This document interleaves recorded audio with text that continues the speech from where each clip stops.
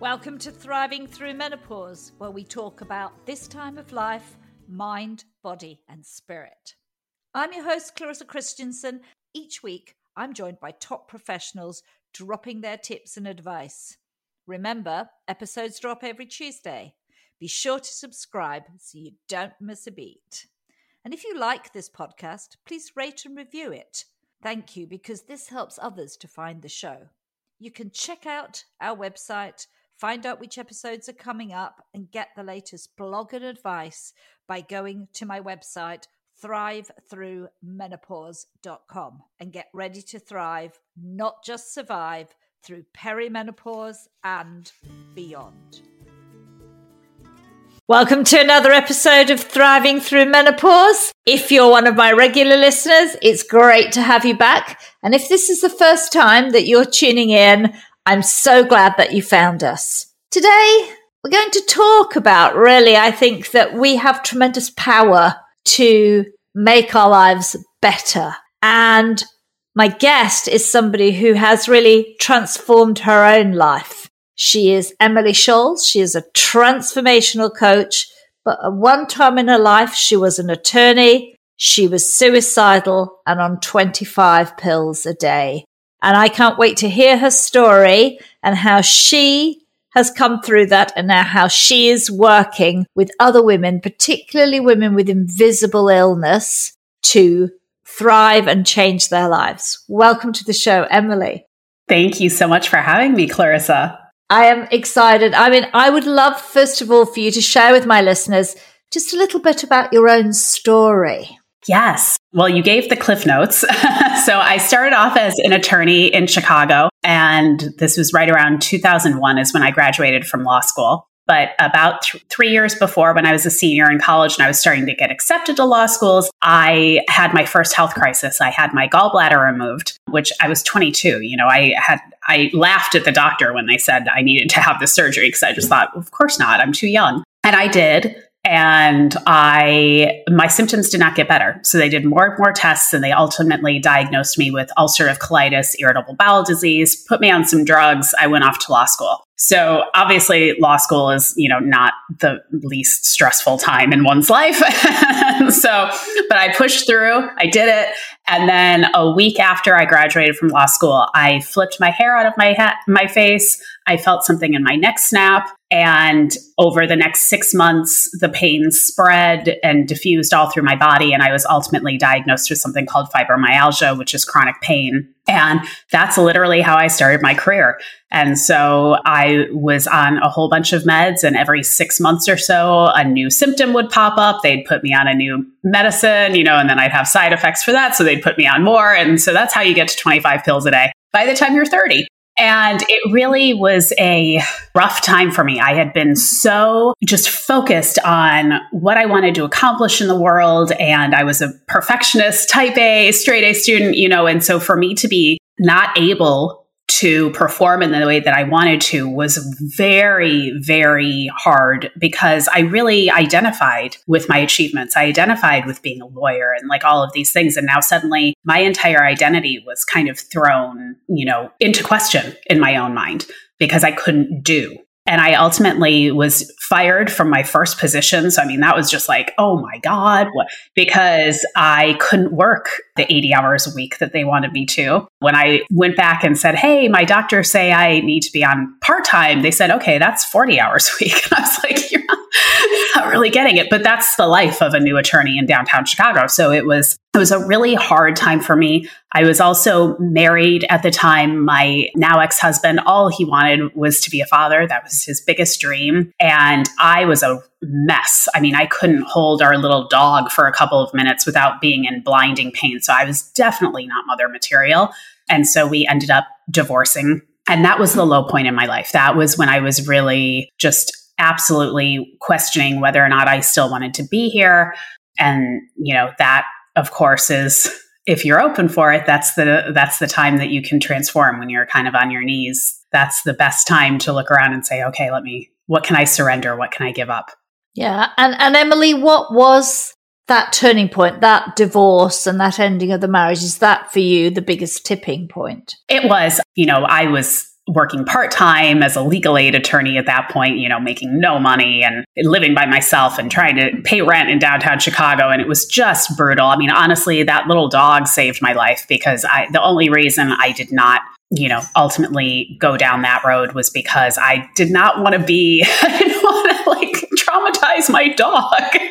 So at that point, what I did was I started looking for a support group. So I looked online for a fibromyalgia support group, and there wasn't one. And so I decided to create one myself, because I thought, well, how hard can it be? It's like you say when and where, and you go support one another. So this was in the days of meetup.com, and so I did that. And at the first meeting, a woman came in, and I brought a big tray of donuts because I wanted to be a good hostess. And she said, well, that's why you have fibromyalgia. And I thought, what? And she said, let me bring a guest speaker the next time we meet. And so she did. And this woman was a raw foodist and talked about the correlation between diet and well-being. And my doctors had been saying, yeah, your diet has nothing to do with your ulcerative colitis. Like now it makes no sense. But back then I just did what the doctors told me to do. I figured they know best. And also I didn't want to give up all of my favorite foods, because that was kind of like the only source of joy I had left in my life was like my ice cream and pizza. And so when I heard that woman speak and heard her story of transformation, that's when I took a leap of faith. And I went 100% raw vegan overnight, which I'm not now. I'm no longer vegan nor raw, but I call myself today a qualitarian. So I eat organic, I eat grass-fed, I eat, mostly plant-based, but I just try and get the best quality of food. But within 1 week, I've had this lifting of my symptoms, not completely, but enough that it was like, oh, okay, there's something here. I need to go down this path.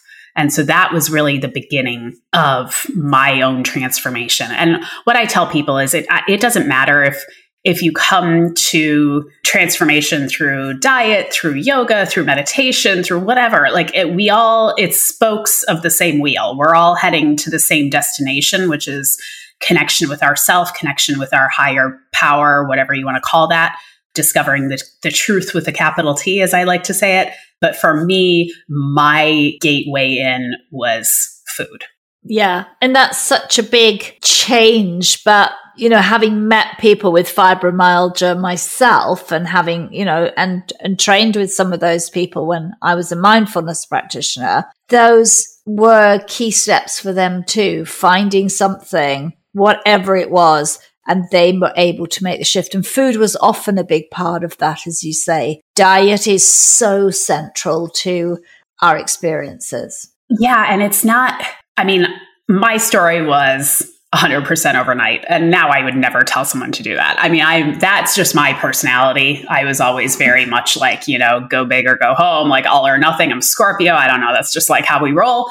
But what I tell people is, because most people, women, especially my clients, those with invisible illness, they're exhausted. They're at the point where they can't even think of doing one more thing than they're already doing. So for me to say, completely overhaul your diet, that's not going to work. But if you can do one thing, if you can cut out gluten, maybe for a couple weeks, if you can go a couple weeks without sugar or dairy or, anything that's highly inflammatory, then at the end of that time period, you're going to have a little bit more energy. You're going to feel just a little bit more mental clarity. The brain fog's going to go down a little. You're going to have enough excitement by the results that you have that now you're ready to take the next step, and then the next step, and then the next step. So I love the word shift. That's the name of my online course. Because small shifts over time add up to big changes. And so I always try and get people to look at this as a lifestyle. This is not a diet. This is you transforming into a person who eats healthy foods and likes it. And, and especially, there's a reason why a lot of people who eat a highly processed diet don't want to eat natural foods. It's because their taste buds have been kind of messed up through the highly processed foods. So there are things called excitotoxins that literally screw up your taste buds. And so I never liked fruits and vegetables because they tasted horrible to me. But once I cleaned out my system, now processed food tastes horrible to me. And so it's a trust, it's that leap of faith. And again, if diet's not your thing, meditation, yoga, like anything, therapy, coaching, groups, whatever you feel is the path of least resistance for you, take that step and then see what happens. Yeah. And when you talk about invisible illnesses, I mean, there are a lot, but maybe for my listeners who are less familiar, I mean, just some of those that might be counted in that space. Yes. How I define invisible illness is any chronic physical or mental condition where you've heard the phrase, oh, but you look good. Oh, you look normal. Like if you've ever heard that phrase, then you most likely have an invisible illness. So for me, there were times when I honest to God wished that I had like brain tumor, because then I would know what's going on. At least then I would understand why. Or that, it would be something where they would say, well, if we just cut off your leg, then you'll be fine. Like I honestly didn't care. I just wanted to have an answer and to have people around me see that I was maybe different and needed some extra care or compassion or something like that. But unfortunately, I mean, that's not how invisible illness works. It's, you look normal. And so people just expect you to be able to do all of the things, and you can't do all of the things. And then you're judging yourself for not being able to do all of the things. And it becomes this, cycle that's never ending. And the first thing I always teach my new clients is that you weren't designed to do all of the things. Like none of us were.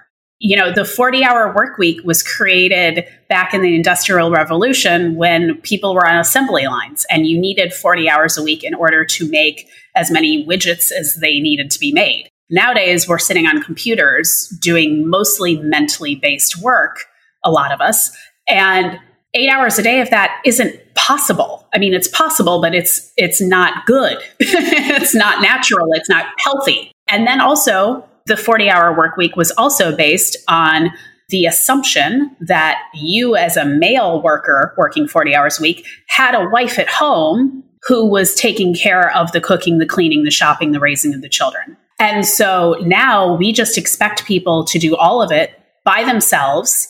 The village is gone. We're all in these like little individual houses. And then we wonder why we can't keep up and we're burned out. And it's because we're not supposed to do all of those things, but we've been conditioned by society and by our, how everyone else is doing that's the hamster wheel we have to stay on. And my advice, my coaching is usually like, take as much off your plate as you absolutely possibly can, because it's like on the airplane. If you don't have the oxygen mask on, you can't help anyone else. And so we really need to start really focusing on ourselves and taking care of ourselves. And then we can help where we can. Yeah. And even more so if you have an invisible illness, because they are, one, you're not getting the outside acknowledgement. But in addition, I mean, it's exhausting to have any of these conditions. And I think, into that category comes IBS and Crohn's and migraines. And of course, nobody sees you on the day when you have PCOS, endometriosis. I mean, the vast majority of people with invisible illness are women, especially the physical invisible illnesses, chronic pain. That is, there are estimates of like 90% of those cases are women. And so we have to ask ourselves, why is that? Well, yes, there are biological reasons, hormonal reasons, things like that. But then also going back to this societal soup that we live in, that, a lot of my teaching is based on Hermetic principles. And one of the Hermetic laws is the law of masculine and feminine. And we all have masculine and feminine within us. It's all throughout nature. It's not like a male-female thing. But our society is so heavily skewed to the masculine. It's in the toxic masculine phase at this point. And you can just look around and see how we've devastated our planet and, all of these things to see that we're really heavily skewed masculine. And so, of course, women who are trying to keep up in that society are going to have a harder time, because the masculine is all about action, taking action and going forward and, logic and reason and all of this. And there's absolutely a time and a place for that. The feminine, on the other hand, is receptive. It's all about going within. It's all about receiving. It's all about patience and, intuition and all of these things that are not valued in our society. And so, it's kind of like you and I were raised during what I call the pantsuit feminism version, where, when we were little, we were being taught feminism, but we were being taught it in a way that it was, we can do whatever a man can do and we can do it better. And so it forced us to be very masculine going into those systems, corporate America, legal, all of these things, wearing our pantsuits and trying basically to be men in order to beat them at their own game or get our equality. Whereas, now what I love about the younger generations are this inclusivity and this embracing of diversity of how we do things in different ways. And that's good. That's okay. That's wonderful. And so to really, for any listener out there who is struggling, to give yourself a break, and to really know that, yes, you have personal, physical, or mental things that are going on, but there's a macro level to this as well. Yes, that we have been it's seeped into us, and we have no ability naturally, because that's how we've been, as you said, we've been brought up to be like this, and it makes us against our kind of nature, and we become very irritated, very sharp, very intolerant. We lose, I think, sisterhood. Exactly. It's so important. I used to coach people one-on-one, and I still do. But in the middle of last year, I created a group coaching program because that sisterhood is its own special sauce. It's its own healing power, especially if you have chronic illness. Even those of us with the most loving and supportive families, spouses, coworkers, friends, whatever, if they themselves do not have chronic illness, it is very hard for them, if not impossible, for them to truly understand what we're going through.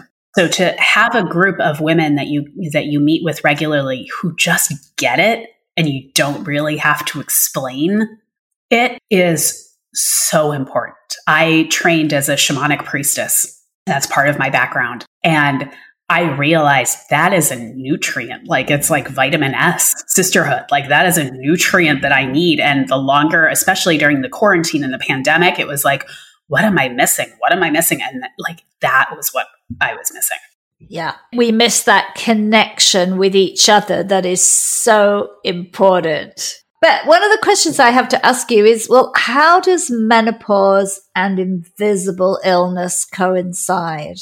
Yes, it's such an intriguing, I was so excited to have this conversation with you because I feel like menopause has always been looked at as kind of the original invisible illness, even though it is a completely natural process, but we've we've made it pathological. We've made it into a disease. And there are very real symptoms to it. I myself, just in the last year, entered perimenopause and was like, oh, okay, this is what y'all were talking about. I get it now. And so to have an invisible illness and then go into menopause, I find there are a couple of options. Either some of your symptoms actually get better from your invisible illness, or the reverse happens. And that's based on a lot of factors. It's based on your mindset. It's based on how well you're taking care of yourself. It's based on your invisible illness. It's based on just your biology.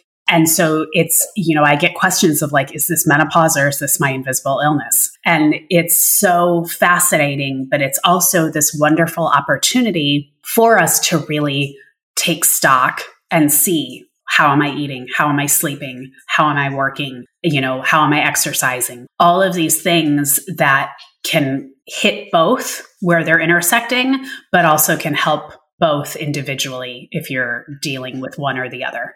Yeah. So there really is an interrelationship. As you said, your illness can look like your menopause, and your menopause can sometimes look like your illness. Absolutely. Especially if your invisible illness is kind of hormonally based.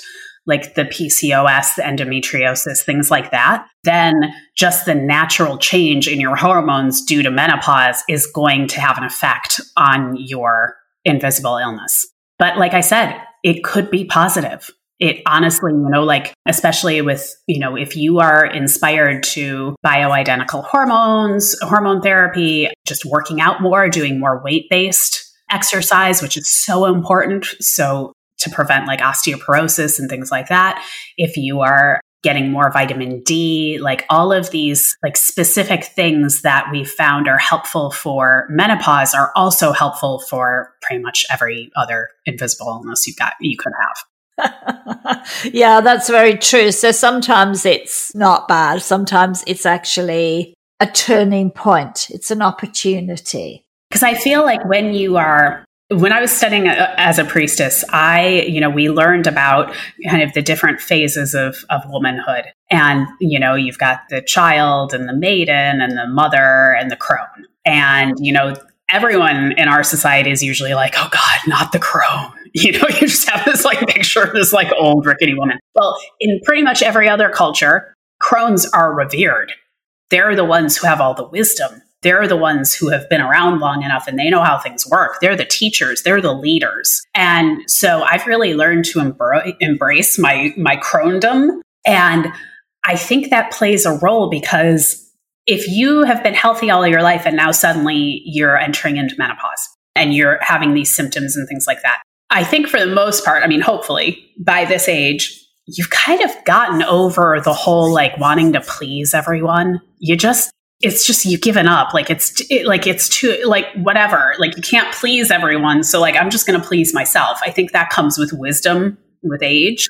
And so you're like, yeah, okay, I'm going to do what I need to do to take care of myself because I don't care what you think. I don't care if you like I'm going to let my hair go all white and not use toxic hair color anymore and like all of these things. Like who cares? That's a lesson that if you have invisible illness from a younger age, you can really apply without having to wait till you get to menopausal age. You can really start saying like, no, my health, mental, physical, emotional, spiritual, number one priority in my life. And that's it.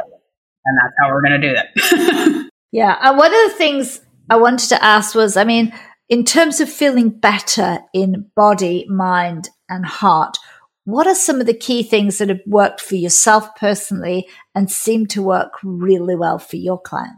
Yes, great question. This is why I started coaching, was because for the past 15 years now, this is like all I've been doing is studying and trying. I'm very much I need to try it to see if it works for me. But so at this point, I feel like I'm a pretty good curator as to like what works, what doesn't. But I also completely am of the belief that what works for me might not work for you and vice versa.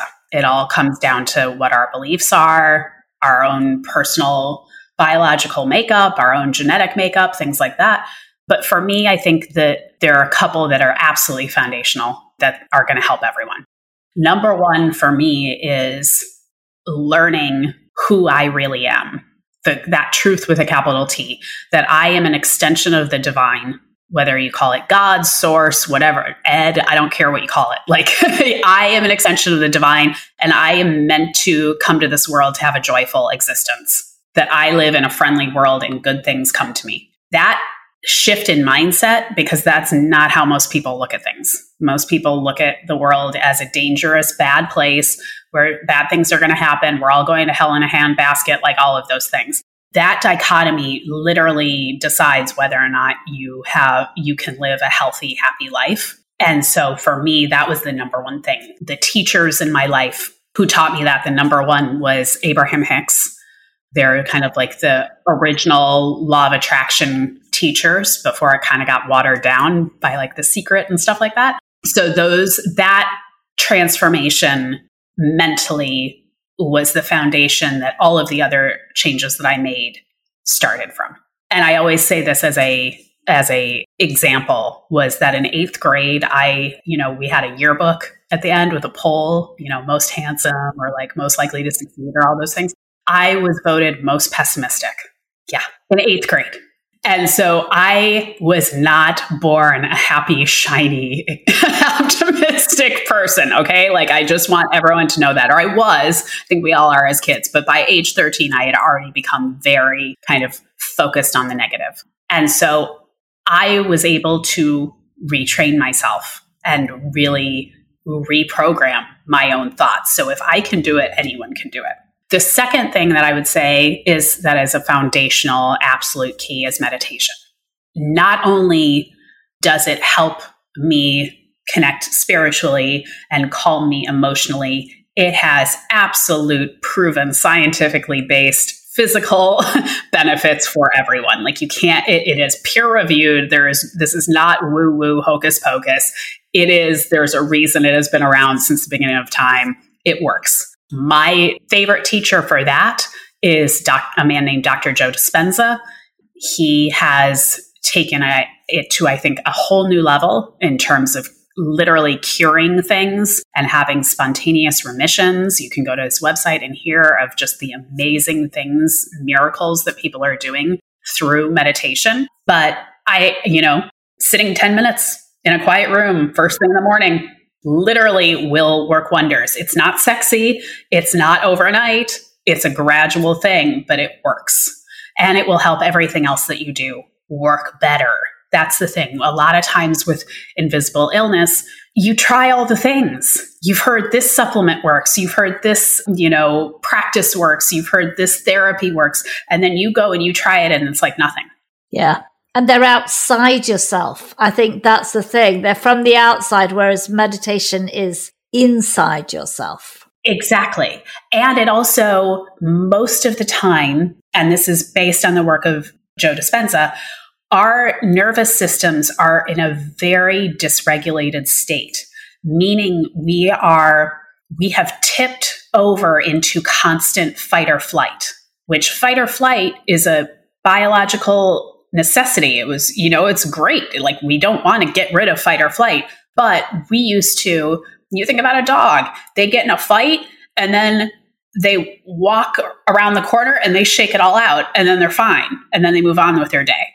That's what fight or flight is supposed to be. It's supposed to be a tiger's chasing me, so I'm going to run like hell. And, of course, all of the things are going to happen physiologically, but then I'm going to shake it off and go back to rest and digest. In our culture, unfortunately, most of us are in a constant state of fight or flight, which burns out our adrenals, like everything in our bodies. So meditation starts calming your entire system down. And now suddenly your body is in a more receptive space. So I remember a perfect example is I remember years ago when celery juice was like all the craze, right? The medical medium came out. He was like, this is great. This is like the panacea. It helps everything, blah, blah, blah. I tried it. Nothing. It didn't do anything for me. And I tried it for like months. So it was not, it wasn't just like I tried it for a day and it didn't work. Nothing.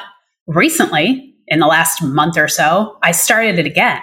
And now I've been meditating for years, daily basis. I've been doing Dr. Joe's like intense meditations daily for like 6 months.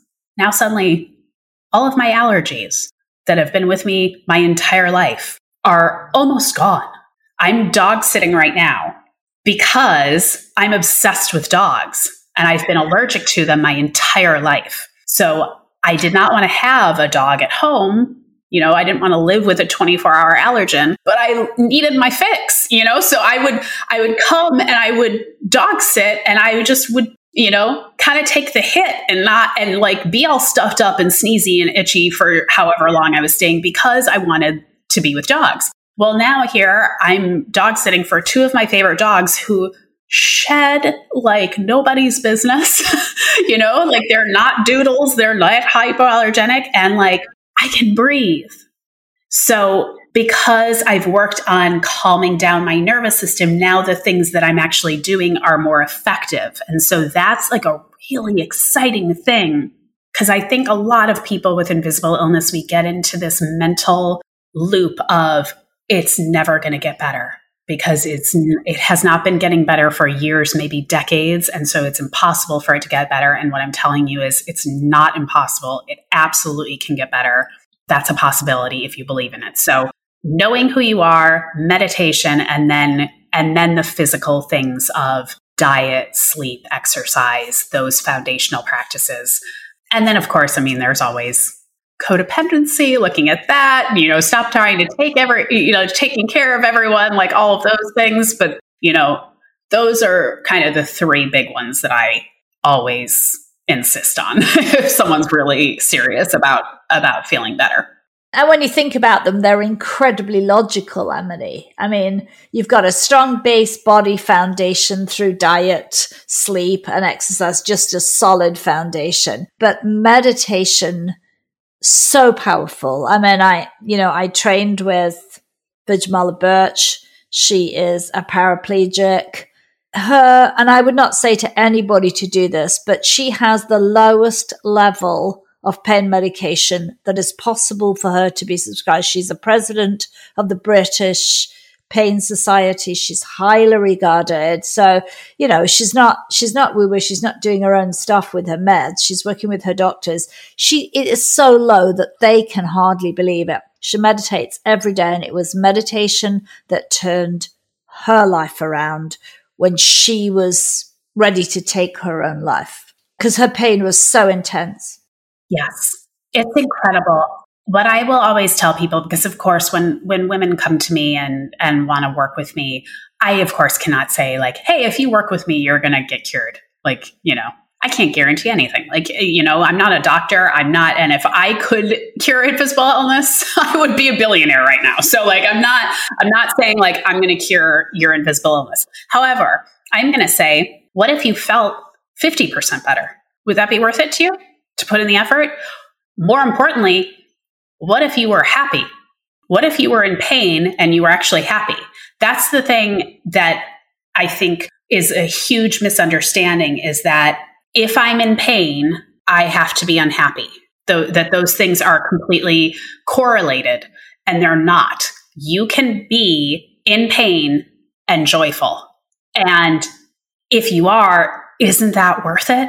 Like, isn't that enough for right now? Because I guarantee you, if you get joyful and you stay there for a while, you will start feeling better physically. But most people their mindset is, well, I'll be happy when I feel better. And it's the reverse. You got to feel better to feel better. That is a great feel better to feel better. Yeah. I mean, it is very true. And I think that plays back into that connection to source and to the whole. And so would you say for you that is the most effective thing for yourself and for your clients, that connection to source? Absolutely. If you can eat, I have known people who have eaten the most pristine diet on the planet, and they are wildly unhappy and sick. And I know people who eat like crap who are happy and joyful and love their life.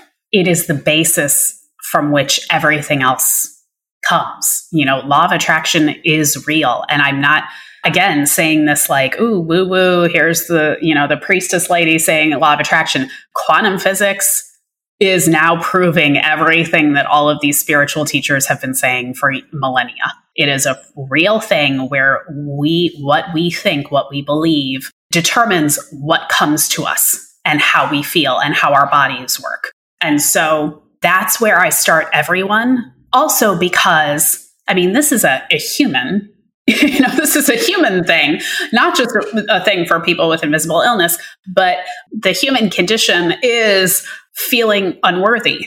When you get down to the bottom root of it, it's who am I to have a beautiful, loving, wonderful life, easy, flowing, abundant, like I don't deserve that. If you can make that shift, if that's like the one thing you work on and you shift into, I deserve a happy life, I am worthy just because I'm here, not because of anything I've done or said, just because I am a living, breathing human being, I am worthy.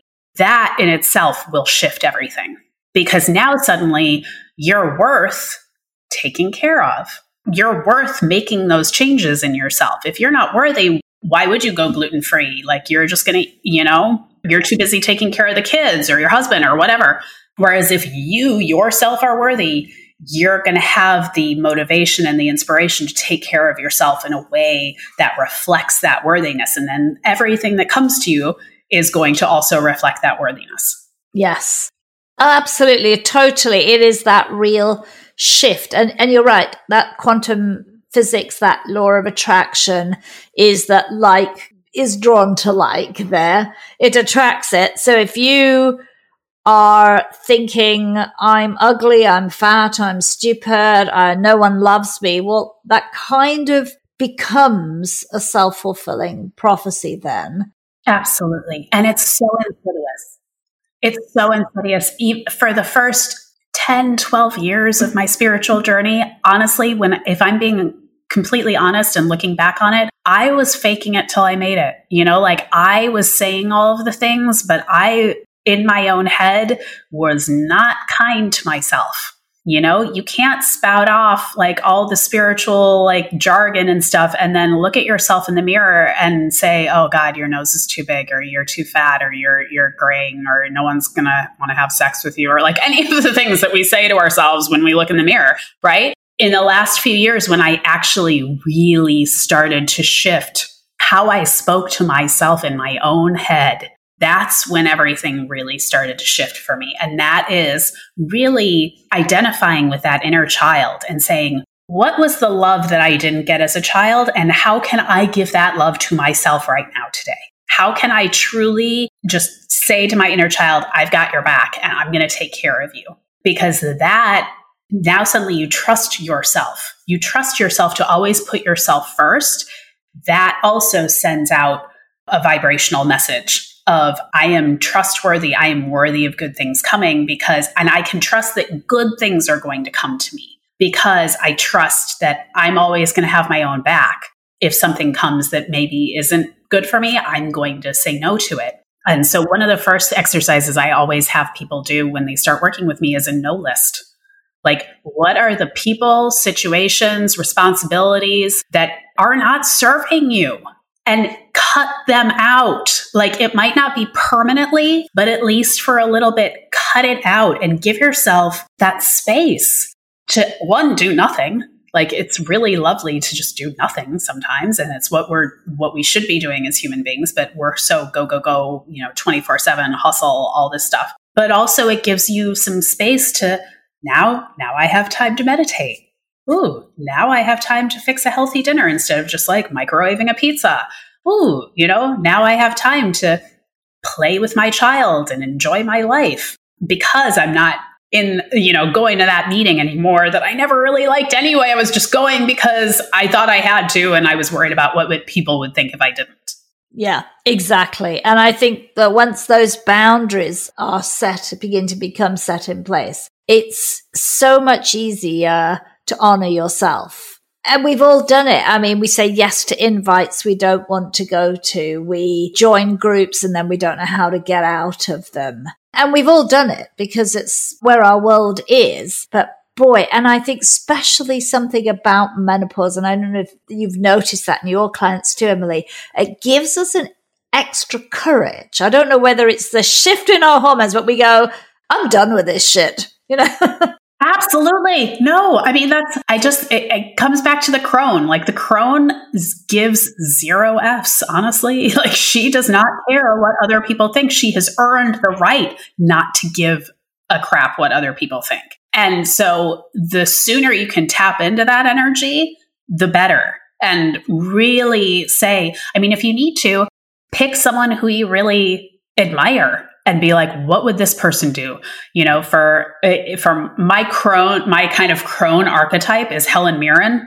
She just speaks her mind, does what she wants, is stunning. I love that woman. But I try and get my clients to the point where the person that you're thinking of, what would she do? She's you. She's the future you. She's like your highest version of you. What would that woman do?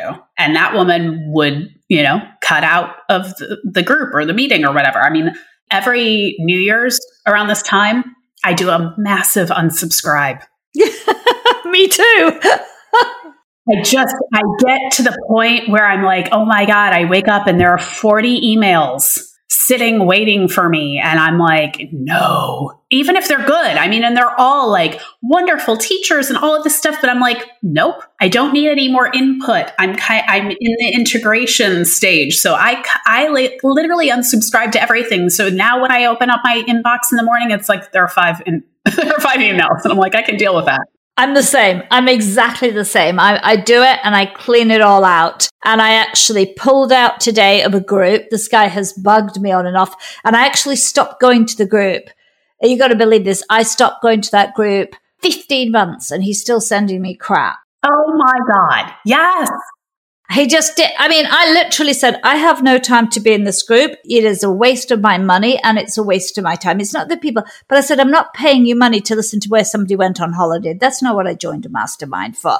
And today I literally had to write that letter saying, please remove me from this group.